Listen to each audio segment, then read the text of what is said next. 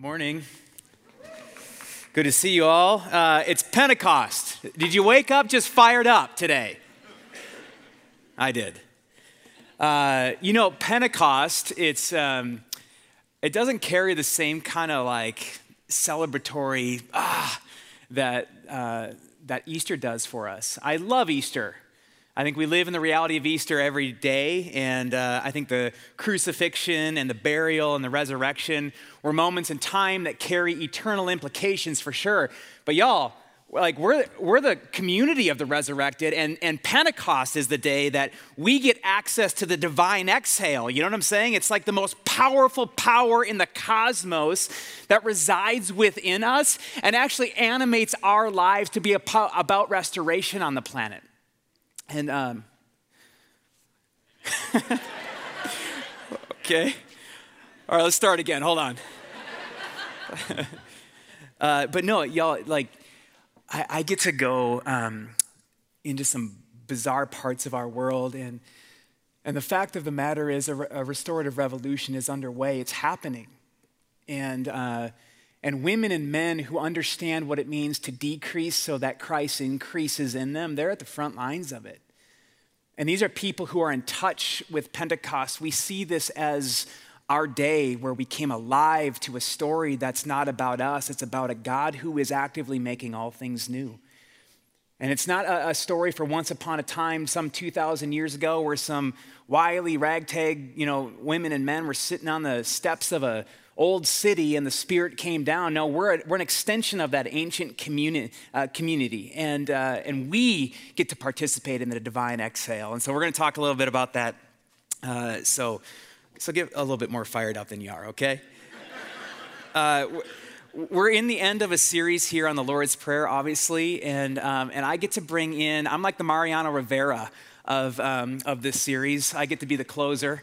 If you have no idea what I'm talking about, talk to a Boston Red Sox fan and they'll tell you what I'm talking about. But we've got this prayer, and the fact of the matter is, and even as I was studying in preparation for the prayer itself, I got into the weeds so far that I forgot that there was this community of people who followed Jesus and observed him do something that resembled prayer.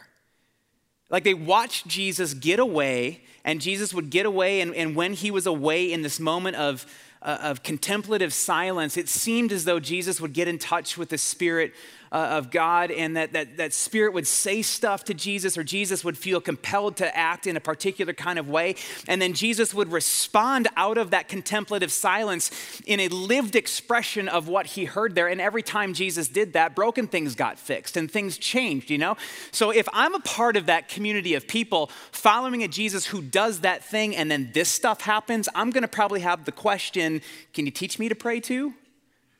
Because there's a connection between a Jesus who prays and a Jesus who's restoratively at work in the world, right? And so it's not just Jesus doing this stuff out of like some kind of elevated moral compass or because Jesus thought it was a good idea. Something was happening in this moment of prayer that informed a life expression of prayerfulness that fixed broken things in the world. So the disciples said, Jesus, can you teach us to pray? And Jesus responds by saying, yeah, sure, but it's not about words. Now, we're going to talk about words here because there's a bit of a script given to us, but Jesus doesn't want us to just get this into our brains as like some kind of rote thing that we recite over and over, and don't allow this thing to master us and inform our everyday life. Yeah, I'll teach you how to pray, Jesus says, but it's not about words. Prayer is a posture. Right? And throughout this series, I think we've been exploring prayer as a posture. It's not just this moment of solitude or a communal moment of piety. It's about how we show up on the planet. And so Jesus says, yeah, when you pray, first and foremost, recognize that God is near and holy, not a distant enforcer. When you pray, lament the fact that things are not yet what they will be. Long for a better future, or more restored tomorrow. Give us this day our daily bread. When you pray, declare your dependence in your mortality. Recognize how small we are in relationship to a great big God and a great big universe. right? And then it goes, and forgive us our trespasses as we forgive those who trespass against us, which is a really, really long way of just declaring, hey, I'm polluted by sin. I wake up every day and find myself more interested in the things that benefit me than the things that benefit you. And that interrupts our relationship, and that interrupts this relationship, and it disintegrates myself, and it actually damages creation, right? And so on a daily basis, live this prayer recognizing that I am polluted by sin, and I personally and we together need to confess that we are polluted by sin, and we need something to take care of it, right?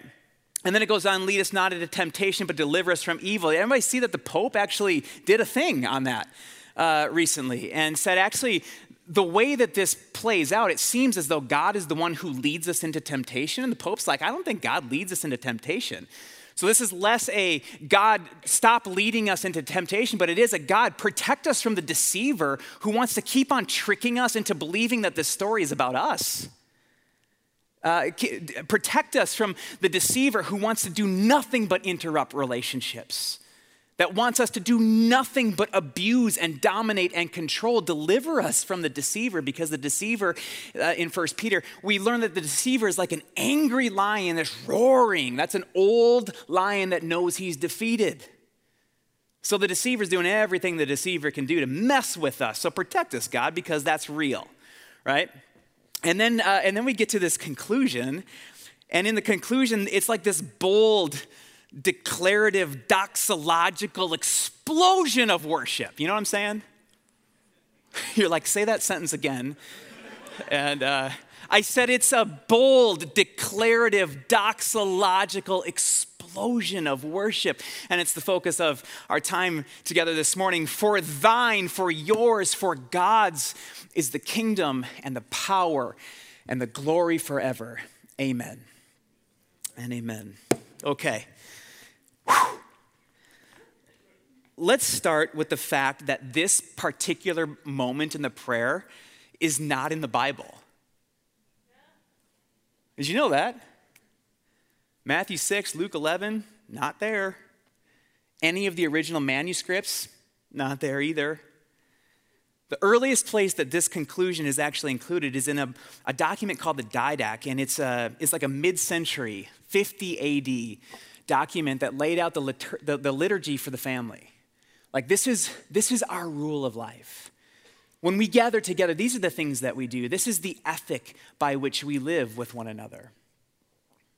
Which means that if it's in the Didache at like 50 AD, which is like some 20 years after Jesus, that would indicate that this was a part of the oral history of the original movement. And that every time we pray this prayer and conclude it this way, we're actually declaring that we are a part of an ancient restorative community, a movement that is oriented around Jesus, by Jesus, for Jesus, because of Jesus. Right? And so it's this cool participation in this ancient family who is actively joining God and making all things new. So not in the Bible, and so I can't say with certainty that Jesus said this, but I certainly can say with certainty that he lived this. And we'll talk about that in a second. But before we do, I want us to think about these concepts of kingdom, power, and glory. I'm not sure how often we use those words. I don't think I use those words on a daily basis. I don't talk about kingdoms really. We live in like a democracy. I mean, kingdoms are in like Saudi Arabia and England and stuff. You know, so it's a bit of a foreign concept to me. Power, I don't talk about it, but I sure crave it. I want it. I spend my life pursuing it, trying to accumulate it, and then protecting it usually at high cost to you. Glory, I don't use the word glory, but I am concerned about fame, reputation, image, platform, authority. And so from a kingdom perspective, if you just think about what a kingdom is a space where a king or queen exercises his or her rule or authority. It's a sphere of influence. And the fact of the matter is that we build our kingdoms all of the time, whether it's your family or your physical property or my vocation or our platform, whatever it is, we are actively involved in the work of building our kingdoms. And at times when those kingdoms are threatened, we respond with vehement, sometimes murderous intention, which leads me to power. Power is how kingdoms emerge, grow, and are sustained. And so in the kingdom or the kingdoms that I'm building, I establish a rule or a rhythm of life. It's a politic, and then I wield that politic to dominate, to win, to subjugate, to control. So I actually am pretty familiar with both kingdom and power. And then glory. Glory is just the fame that's attached to the king or queen within their sphere of influence. And I mean, if you're anything like me, I revel in success and victory and the knowledge that I'm the king of my kingdom. So I actually think about and work out of this paradigm of kingdom, power, and glory on a day-to-day basis, if not a moment-by-moment basis. But even in the way that I talked about them right there, it seems to be a twisted echo of the original intent. Kingdom, power, and glory were never supposed to be about me, for me. There's a bigger story going on here. And so I want to go to the very beginning because that's what I always do when we're together. I like to take us from the garden to the new city because there's this big story that we're a part of. In the garden, we discover a God who created not out of deficit, but out of desire. God begins to speak creation into being as Genesis chapter 1 goes, creates the pinnacle of humanity as Genesis chapter 2 tells the story. God gets on God's hands and knees, fashions humanity out of dirt, and then breathes, literally exhales into the nostrils of humanity and wakes us up. So that was the first time that the divine exhale broke into creation. When the divine exhale animated us to life, we danced to the rhythm of God's heartbeat. It was beautiful. It was everything that it was supposed to be. It was as though God's desires were our desires. And then God gave us the authority to do things like co-create and to steward and to name stuff.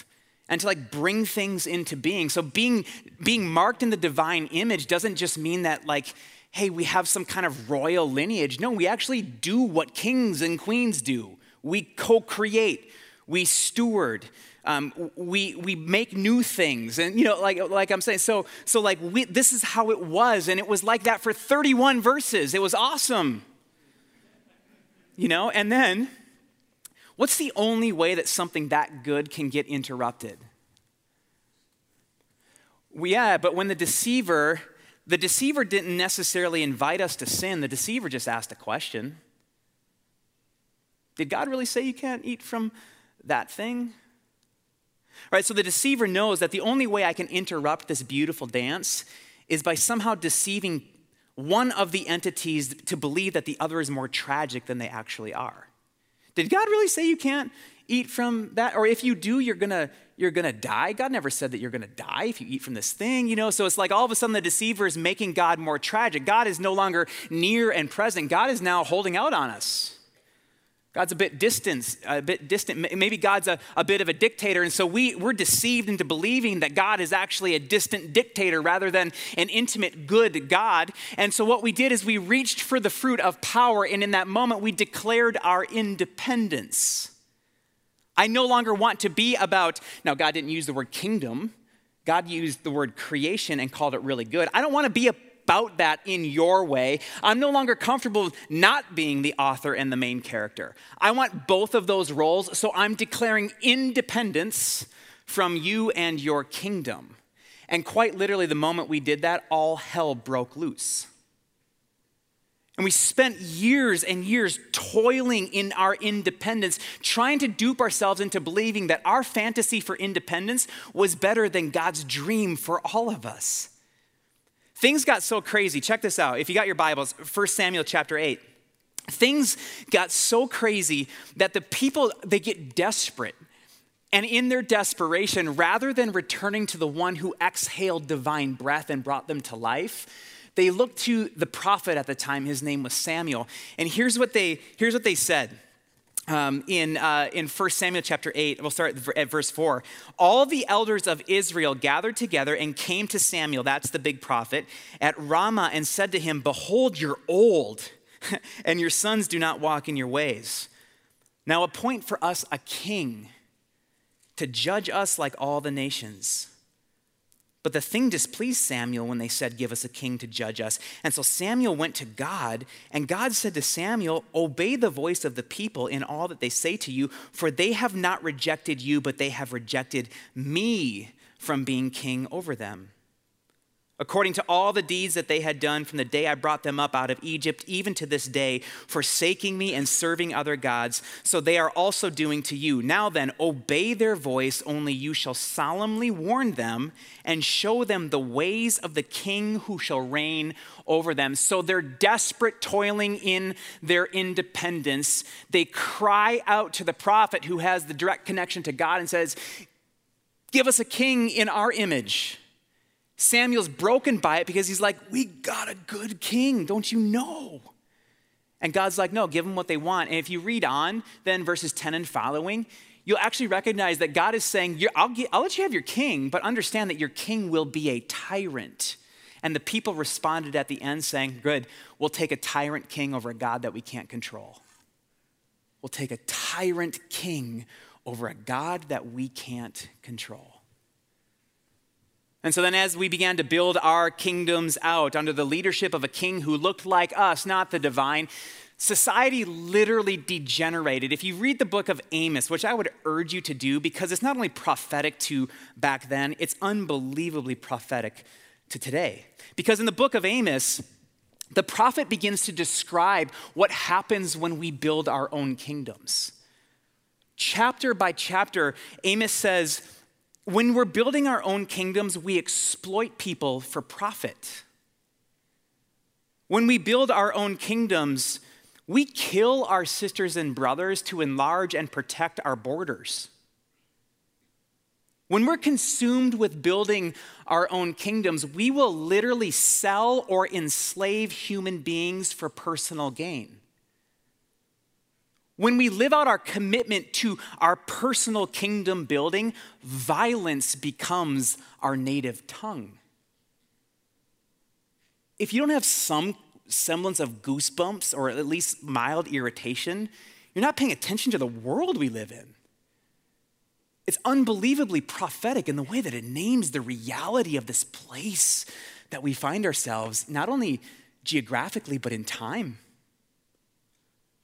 So as we built our kingdoms, society begins to degenerate. The prophets like Amos are saying, do you see this is going on? Do you see that you're not only perpetuating this willingly, but you're complicit in it as well? Your national or your people's or your tribe's personal kingdom building, it's interrupting everything. It's degenerating it. And so this group of people's like, I think you're right. I think you're right. So they cry out to God at last to be the good king. So it took literally years and years and years of independence and independent kingdom building for us to come to our senses. Then we cry out to God for God to be a good king. And through the prophet Isaiah in particular, God reminds the people, I have always been holy and near. You're the ones who believe that I'm a distant dictator. And through Isaiah begins to paint a picture of a God who's going to bring a kingdom. And it's going to begin to repair what we shattered in that original reach for independence. Isaiah begins to describe the kingdom of God like this. The kingdom will be marked by liberation from oppression, wrong things being made right, broken things like identities and relationships and systems being fixed. There's going to be an equitable experience of human flourishing. There's going to be a distribution of wealth so that, I love Isaiah and Micah says this as well, that the kingdom of God will look like women and men beating their weapons into gardening tools and then sitting in the shade of their own fig trees without fear.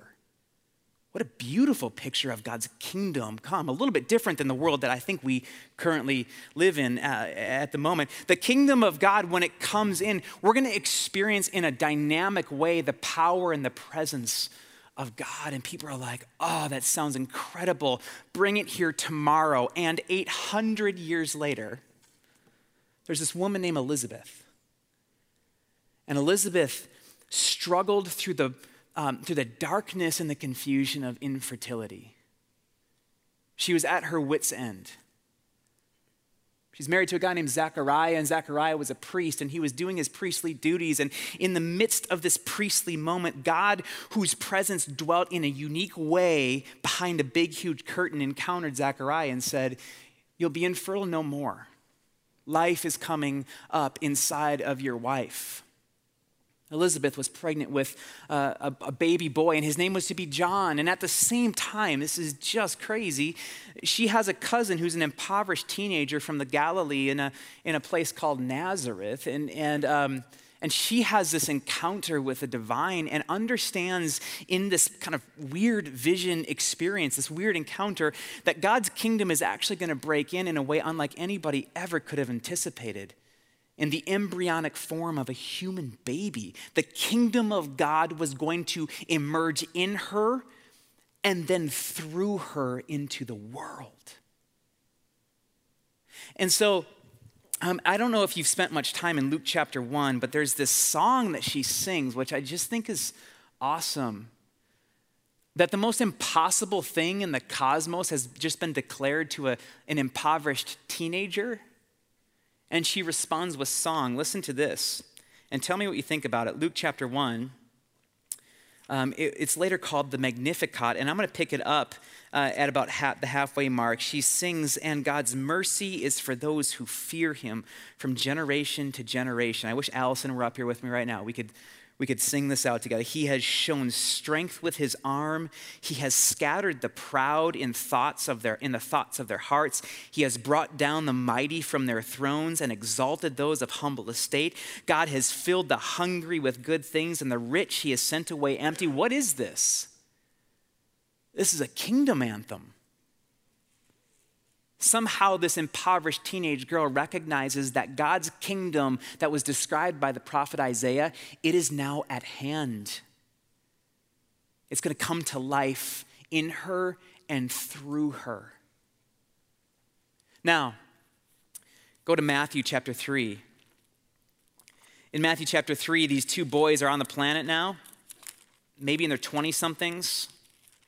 And John is now known as John the Baptizer. And in Matthew chapter 3, his message was to repent. That is, turn away, for the kingdom of God is at hand. What do you think he's inviting people to repent from? Not just sin, but our fierce commitment to our own kingdoms. Your life is saturated with the pursuit of your own kingdom. Turn around for a better kingdom.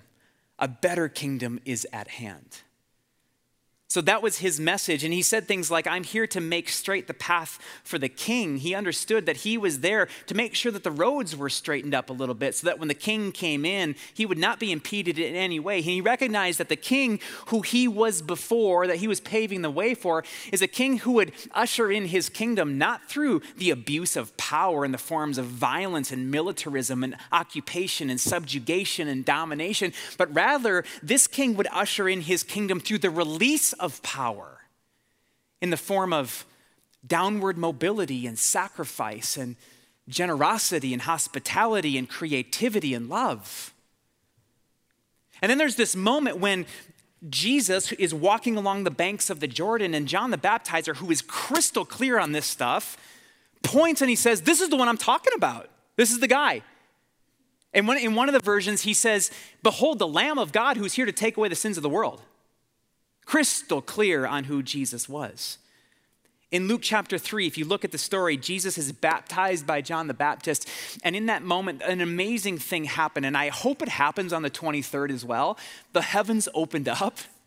And there was a voice from the heavens that said, "Behold, this is my beloved son," which I think is fascinating, by the way, because Jesus was declared beloved in that moment before he had done anything.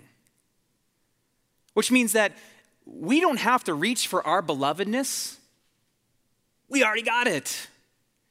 Jesus is declared beloved in that moment. And then in Luke chapter 4, Jesus is led by the Spirit, the divine exhale, into the wilderness for a time of prayerful preparation and reflection. I need to understand in the wilderness what it means to live as the beloved on this planet.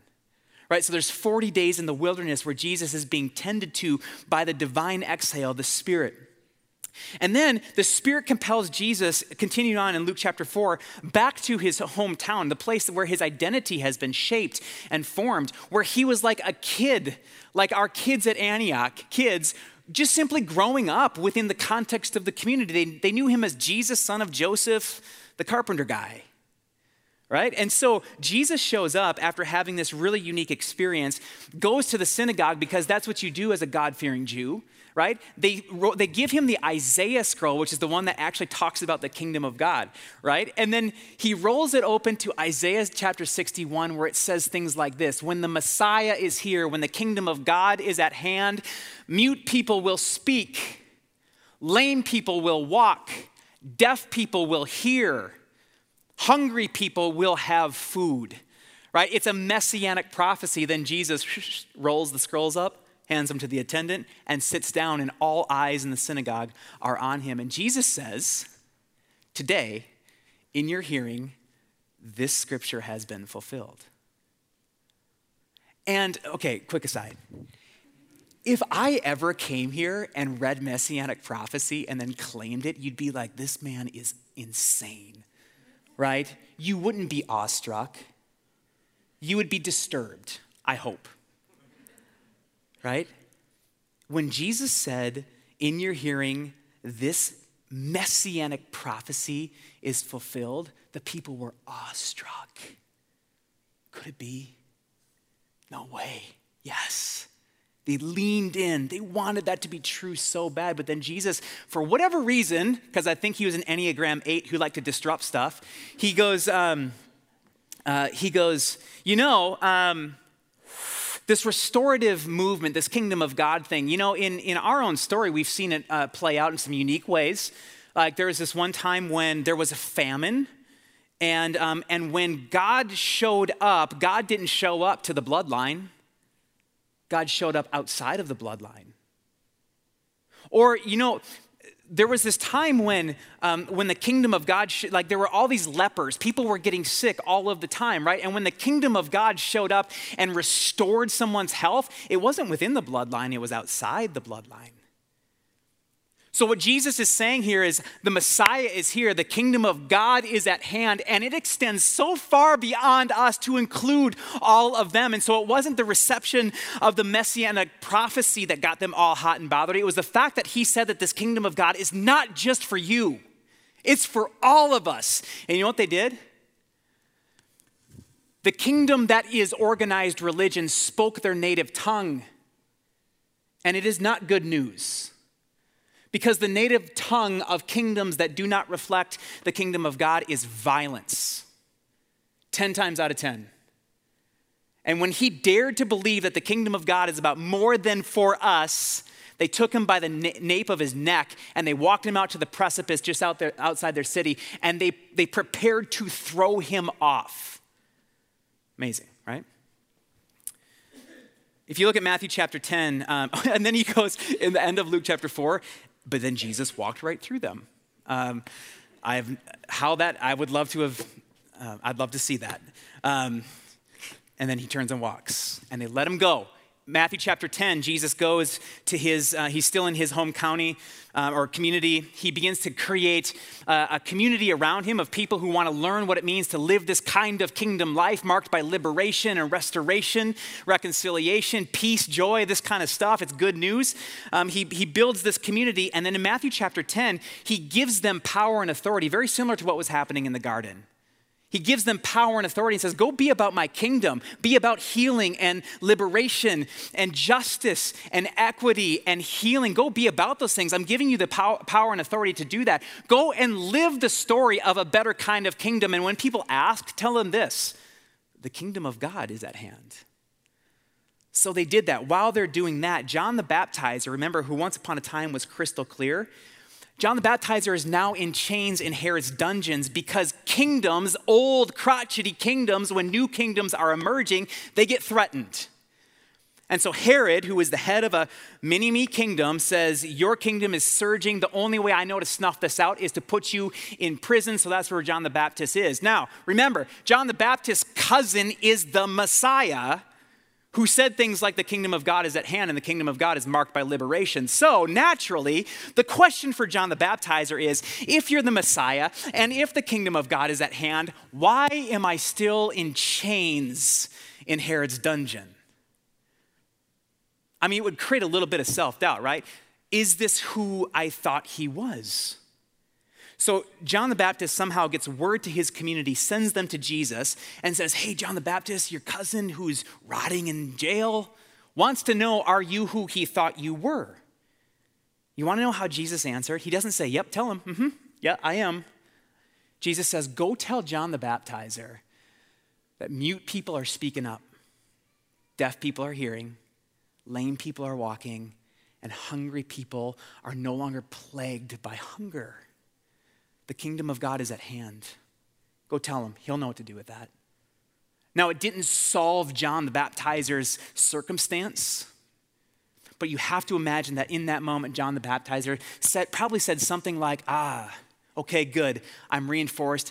If my imprisonment increases God's fame, so be it. Right? And so, anyway, this kingdom is breaking in. And it's good news, and it's a better story. And as I mentioned, when kingdoms when old kingdoms become threatened by newer kingdoms, they respond in their native tongue, which is violence. So in Jesus' time, toward the end of his life, you've got the kingdoms of empire and you've got the kingdoms of religion. And they collided in their native tongue. Now, go with me to Matthew chapter 26. Matthew chapter 26 is this moment in Gethsemane, which I've been there multiple times over the last decade. And every time I'm there, I'm struck again by how this is a place not just of like contemplative silence and anxiety and the things. This is a place where kingdoms collided. And in contemporary times, it's a place where kingdoms continue to collide. In this case, I want to think just really briefly, like when you listen to Jesus pray, like here, you get, I think, a picture of Jesus in his humanity. Thinking about things like fear, pain, self-preservation. I've seen people crucified and I don't want that to happen. Right? So there's this whole like my sense of personal safety and like this thing that I think God might be up to. They collide in that moment. Like you can hear this. Jesus went with them to a place called Gethsemane and he said to them, my soul is sorrowful even to death. Remain here and watch with me. And going a little farther, he fell on his face and prayed saying, my Father, if it be possible, let this cup pass from me. That's the collision a little bit, right? Like, I'm not sure that is this good news? But then he goes on and he says, but not my will, but your will. I think that's Jesus kind of saying, for thine is the kingdom and the power and the glory. The kingdom is going to come through acts of powerlessness, and that powerlessness is going to increase God's fame on the planet. It's like we can hear the origins of this doxological explosion of worship. And then the kingdoms of empire and religion, they convene in a mob and they're armed with swords and clubs and torches, right? Because violence is the native tongue of any kingdom that is not God's kingdom. So they show up ready to go to war. And I think this is fascinating. Luke chapter 22, watch this. Peter draws his sword, one of Jesus' followers, and strikes and cuts off the ear of a soldier. Now, I don't imagine he was going for like a sideburn cut or like just an ear shot. Chances are very good he's going for the death blow, right? The soldier probably did one of these, cut his ear rather than took his neck. Jesus looks at Peter and he says, put your sword away, because violence is not in the vocabulary of the kingdom of God. When Jesus told Peter to put his sword away, Jesus disarmed all of Christians. My kingdom will not come through subjugation and occupation and violence and militarism. It will not come through might. It will not be fueled by hatred. Revenge will not be the fuel behind the movement. Jesus says, put your sword away. This is not of my kingdom. And then Jesus demonstrates what is of his kingdom. He picks up the bro's ear and he puts it back on his head. My kingdom will be marked by restoration, by healing, by uncommon relationships, by love of other, neighbor, and enemy. a collision of kingdoms right here in Gethsemane. And then the kingdoms, they enact all of the violence that they possibly can because it's their native language. It's all they know how to do. And Jesus, in an act of powerlessness, absorbs the best or worst that they've got for the sake of our restoration. And on the cross, Jesus is crowned king of the cosmos. And then he went to the tomb, but then got back up, which means that our king is not dead. Our king is alive and bringing the kingdom into play here and now, which leads us to this question: how? How is this kingdom coming? Well, today is Pentecost. Acts chapter 1, Jesus is hanging out with this crew, an incomplete community of worshiping doubters. Let's not think that they had anything figured out. He's rallied with them and he says, hey, y'all, there's a day coming when you're going to receive power. Not to dominate and to control and to win, but to be a part of this movement of restoration. You're going to receive power when my spirit comes upon you, and you're going to be my witnesses. That is, you're going to live the story of a better kingdom, and you're going to narrate it too in Jerusalem, Judea, Samaria, and to the ends of the earth. And then in Acts chapter 2, the day that we celebrate today, the divine exhale happens again, and it floods into the life of the community. And again, we had access to the divine exhale. We had access to the power of God. Again, not to control, dominate, and win, but to join God as God is remaking the world. And so when we come to this conclusion of this prayer, we are doing so in an explosion of worship, declaring that yours is the kingdom. This story is all about you. Yours is the power, and it's not going to be the power to crush, it's going to be the power to restore. And as we act in the powerless way of the cross, God's fame truly is going to increase throughout all creation. And so as we pray this prayer, we end with this: God, it's about you, it's for you, it's because of you, and we get to be a part of it.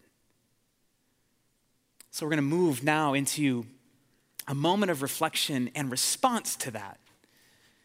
And as the music is played and sung, there's stations all around the room. This is the Eucharist. This is the moment when we become fueled for this cross-shaped way of life, to become again a part of this restorative movement.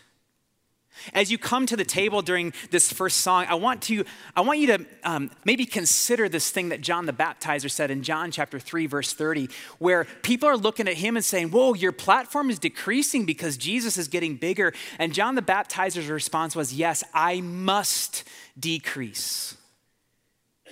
He must increase.